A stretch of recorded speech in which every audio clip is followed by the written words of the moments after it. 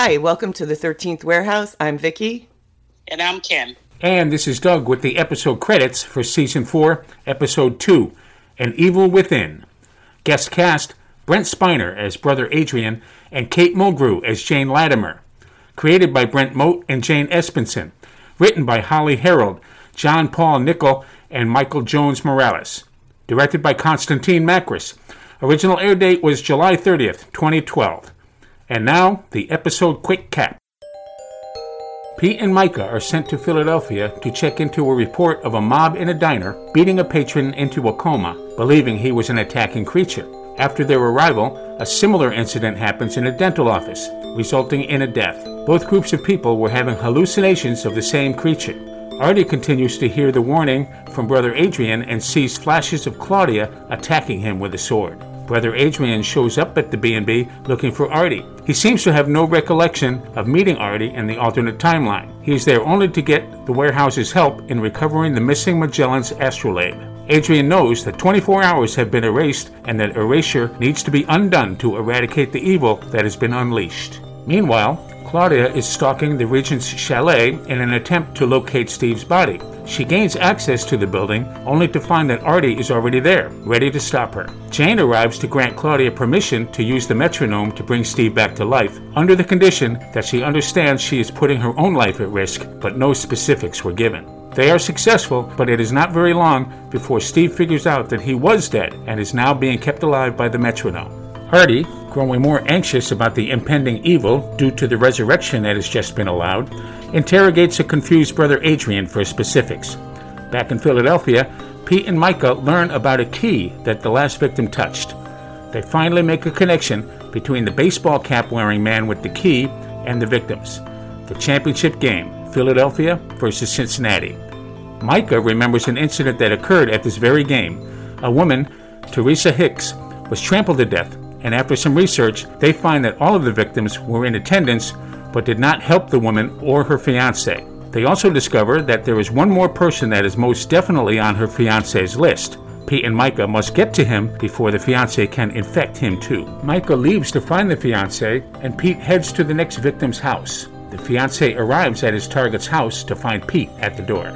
A chase ensues, and the fiancé puts the key in Pete's hand, which causes the people in the gym to see Pete as a creature. Micah arrives, captures the fiancé, and bags the key just in time to save Pete from an axe-wielding gym patron. Back at the warehouse, Claudia finds that Jane did not have the Regent's permission to use the metronome and is warned that because the Regents do not know the side effects of the metronome, Steve will be on constant watch by the Regents for life. An evil that will live with you the rest of your days. Hi, we're back with Season 4, Episode 2, An Evil Within.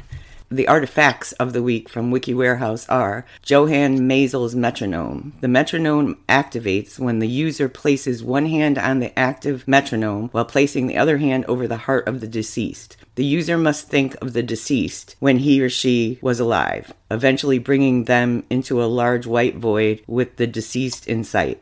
The user must avoid going into the light along with the deceased, which can be assumed to result in their death as well. The process is complete once the user manages to bring the deceased to him or her. As long as the metronome keeps ticking, the user can't die. However, when the pendulum stops swaying, the powers that hold their life together stop as well. And there's parts of this I took out because it's things that we haven't heard yet. Okay. H.P. Lovecraft's Silver Key. Anyone who touches the key will be seen as a horrific, bizarre monster resembling the creatures from Lovecraft's work by anyone who looks upon them within the next few moments. So this is another episode that I didn't like the A plot as much as the B plot. Mm-hmm.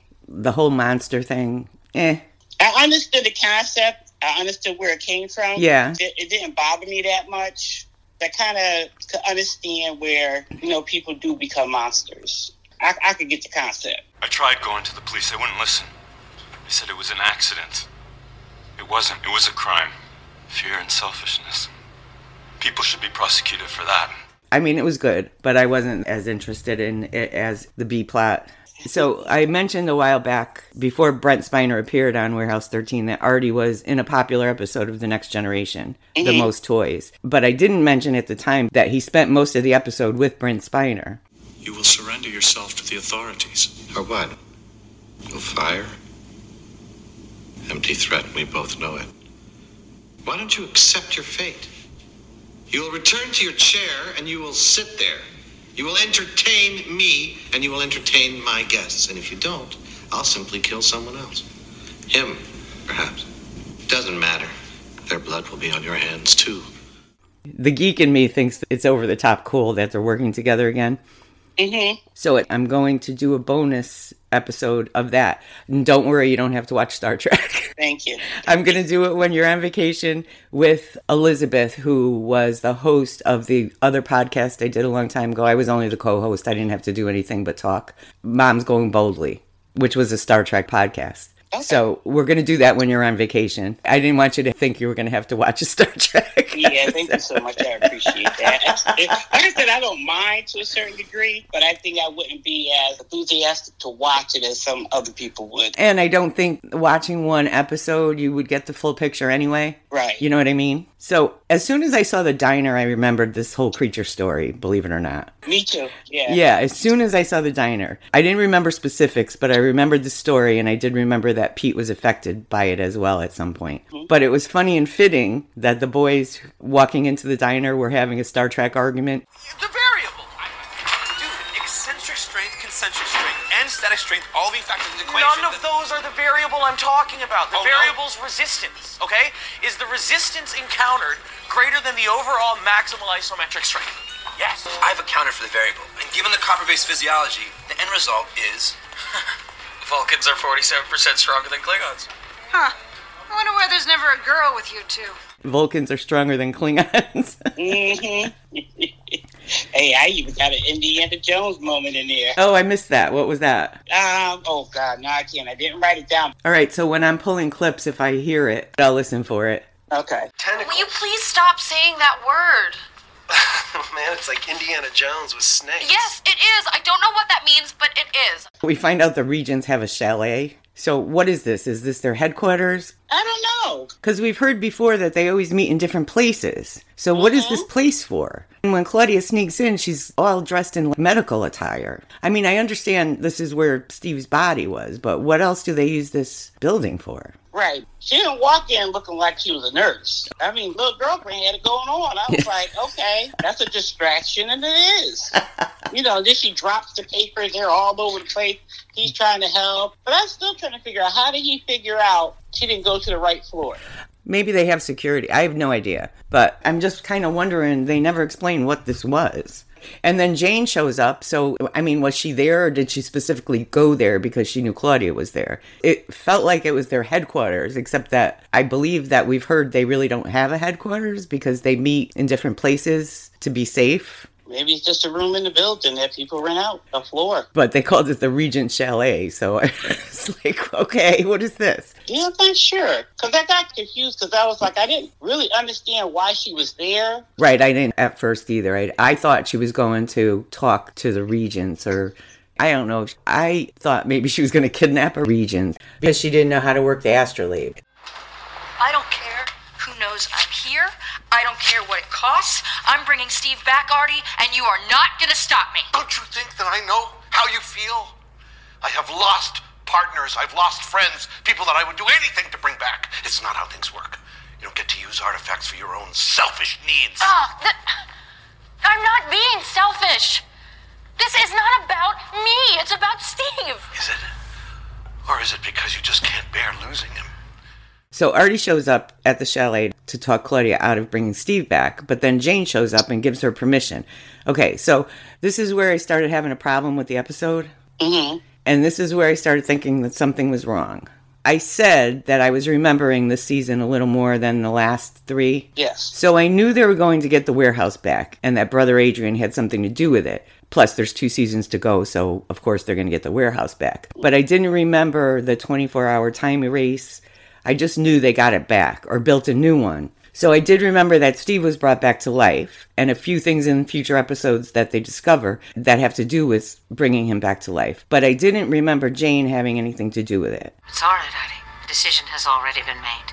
Claudia can bring back Agent Jinx. So this is where I started thinking that something was wrong, because Jane gave permission for this to be done. And at the time, we assumed that the Regents gave their permission as well. So I was like, that's not right. They wouldn't do that. But before we find that out, and because we thought the Regents and Jane gave permission, which in my mind is not something they would do, I started to think that they were still in an alternate timeline and didn't know it. Now, if you remember, don't say, because spoilers. I just feel like there's something wrong, and I can't remember as much of the storyline as I thought I did. But later, when we find out that Jane was working from guilt and didn't have the rest of the Regents' permission, I could kind of see that she might have done it out of guilt, but still, I'm kind of on the fence. Then Micah's hair is completely different.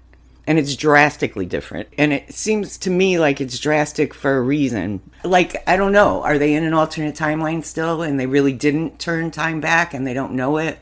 Or I don't know. But just me being me, when I get something in my head, then I think everything's a clue. I mean, we've seen her hair curly before. Sometimes it's curly. Like right. It was drastically curlier than we've ever seen it. So it might be nothing.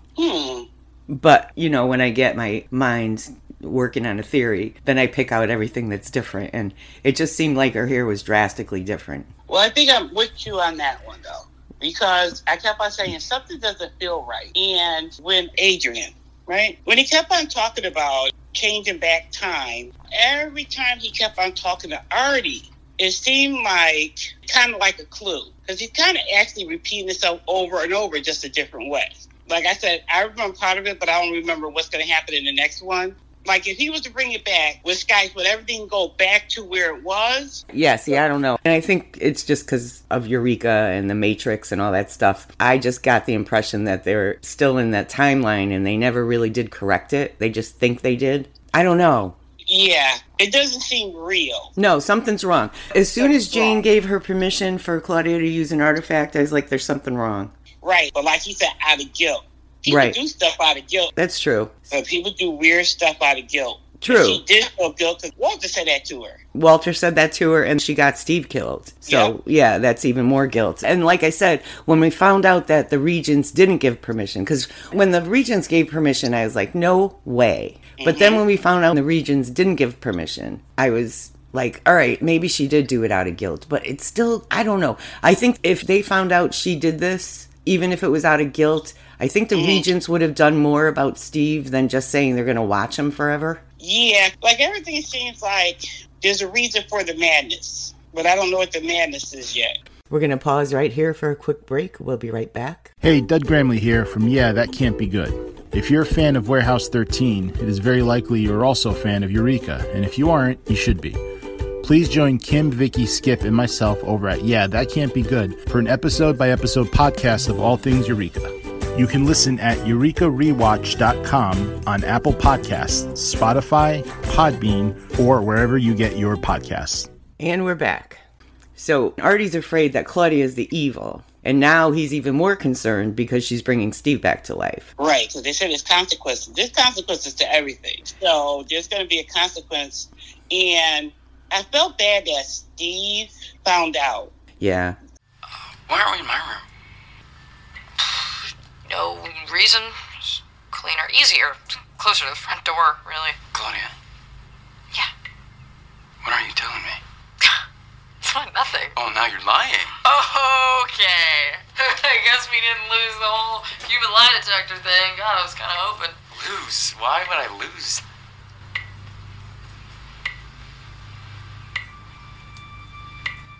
I think that was a horrible way to do that. Like, I just probably would have put it up somewhere, but not thinking, because he just came out of it and then realized he was dead. And she said, even if it was for selfish reasons, you were being selfish. Yes. Okay.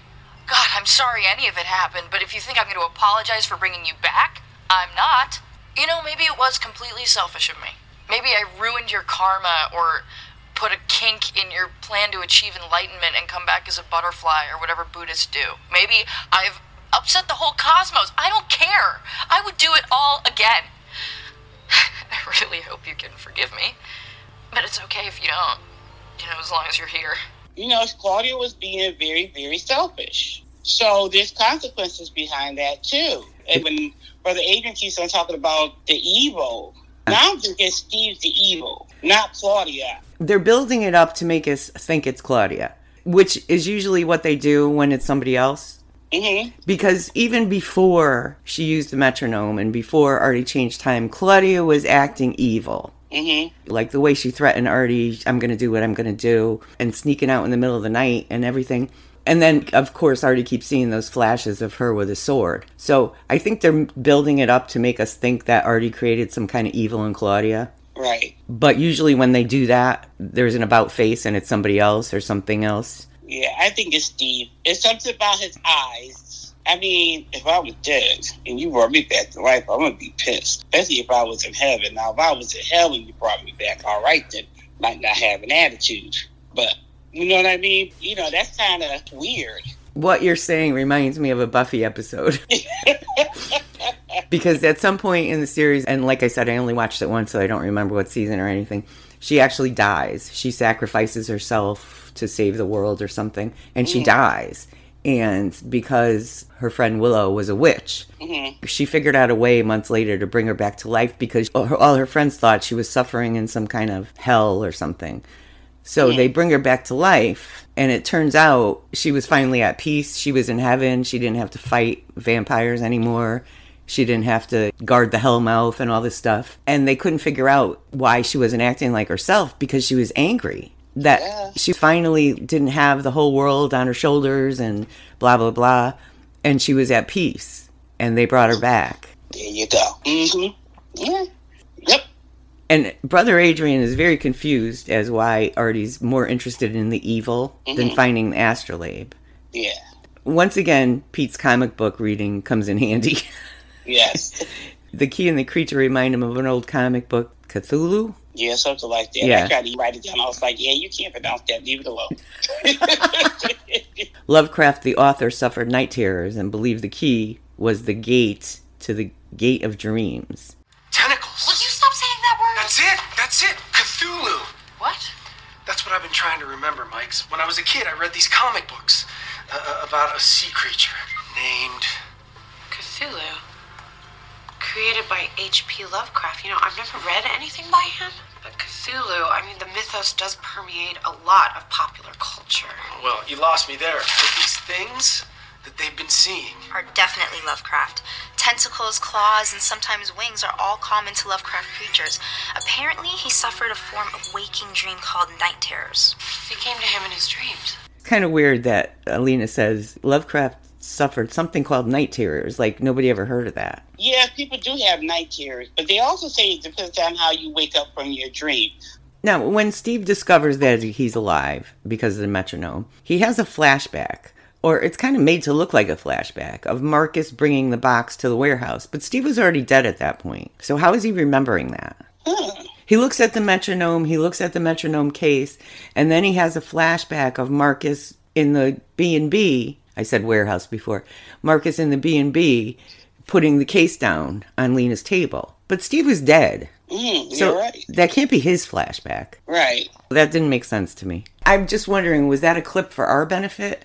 Or does he see things from the person before? Because he was seeing it through the eyes of somebody. Oh, it just hit me right this second. Go ahead. The flashback seemed like he was seeing it through the eyes of somebody. Because first I thought he was remembering Marcus's memories because he was connected to the metronome. But Marcus turned around and looked at somebody, and he was seeing it through Claudia's eyes. Oh. That's what I think, anyway. Oh, because they had that connection when she put her hands over the heart. Apparently. Over his heart. Yeah. So maybe that could be it. Yeah, because Lena was in the room and Marcus turned around. They both looked at whatever Steve was seeing. So he's seeing it through Claudia's eyes. Okay. All right. Yeah, that makes sense. Okay. And in case anyone's wondering, 4,320 minutes is 72 hours. So Kosan comes to tell Claudia that Steve will be watched forever, like we said, or until they know what the ramifications are. He also said that the metronome will stay with the Regents in case they discover there's serious side effects from using it, that they'll have the ability to stop it and take Steve out. Mm-hmm. If they stop it, doesn't he die? Yeah, that's what I mean. Does it always stay? I thought at one point it stops. Does it always go back and forth forever? I think this one does. Because it's an artifact. It goes back and forth until they stop it. That's how Claudia killed Marcus. She stopped it. But then some things I found funny in this episode. Mushrooms seem to be their go-to explanation when dealing with the public. Remember at the wedding, they told everybody it was mushrooms too? Yeah. Yeah. Mushrooms is their excuse. Just like in Haven, everything that happened was a gas leak. Yeah, he started acting weird right after lunch. Must have been the mushrooms he had in his salad. That happens sometimes, especially with wild mushrooms. It's the psilocybin. What you're seeing is a hallucination. It's caused by mushrooms. I don't eat mushrooms! In the water supply. Okay, so everybody just relax. Already yelling at Pete at the beginning when Pete mentions going back in time. And Artie's yelling at him, and then he yells, I'm colorful. Anyway, unless you want it to happen again, you will get there. Yesterday. Yesterday. What, are we supposed to turn back time? What? What? What? What? Nothing. Well, you're the one that said I was being hyperbolic. I'm colorful. Just go. Go. Artie is such on guard now, and he's panicking. He's getting really obsessive about it. Almost to the point of madness. And that's where it seems like it's going to me. He's getting overly obsessive about what this evil is. Right. He's second guessing or looking at everything differently when something could be like Pete joking around. Yes. He's just joking around. Don't be so hard on it. Right. He doesn't know that there could be doom coming. Right. He knows this, so just chill. I think he can't chill. I think it's starting to become like almost a mental illness. I don't want to call it a mental illness, but getting overly obsessive about it. Danger. What exactly is the danger? Undo? What do you mean undo? Using the astrolabe unleashes an evil, a formidable evil, an evil that has to be eradicated. And the only way to do that is to undo what the astrolabe did. No, they can't. They can't allow it. Artie, I said it's all right. It's not all right. You don't understand.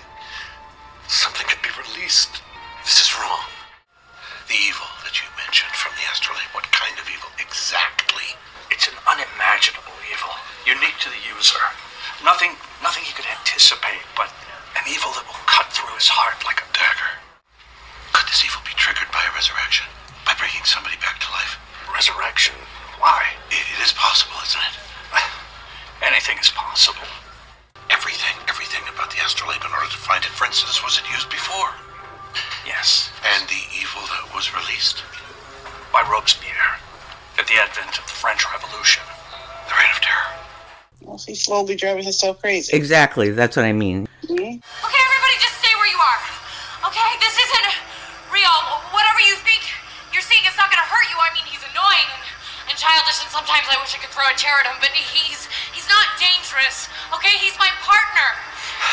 Thanks, Mike. Micah trying to talk down the crowd by telling them that the monster is actually her partner, who is sometimes childish and annoying. And sometimes she wants to throw a chair at him, but he's not dangerous. And he's behind there shaking his head and saying, thanks, Mike. You're just a guy. Oh, yeah? Well, you're overworking your lats. But the sad thing is, I really wish the monster could have talked. And it still wouldn't have made a difference to them, but I wish it could have talked.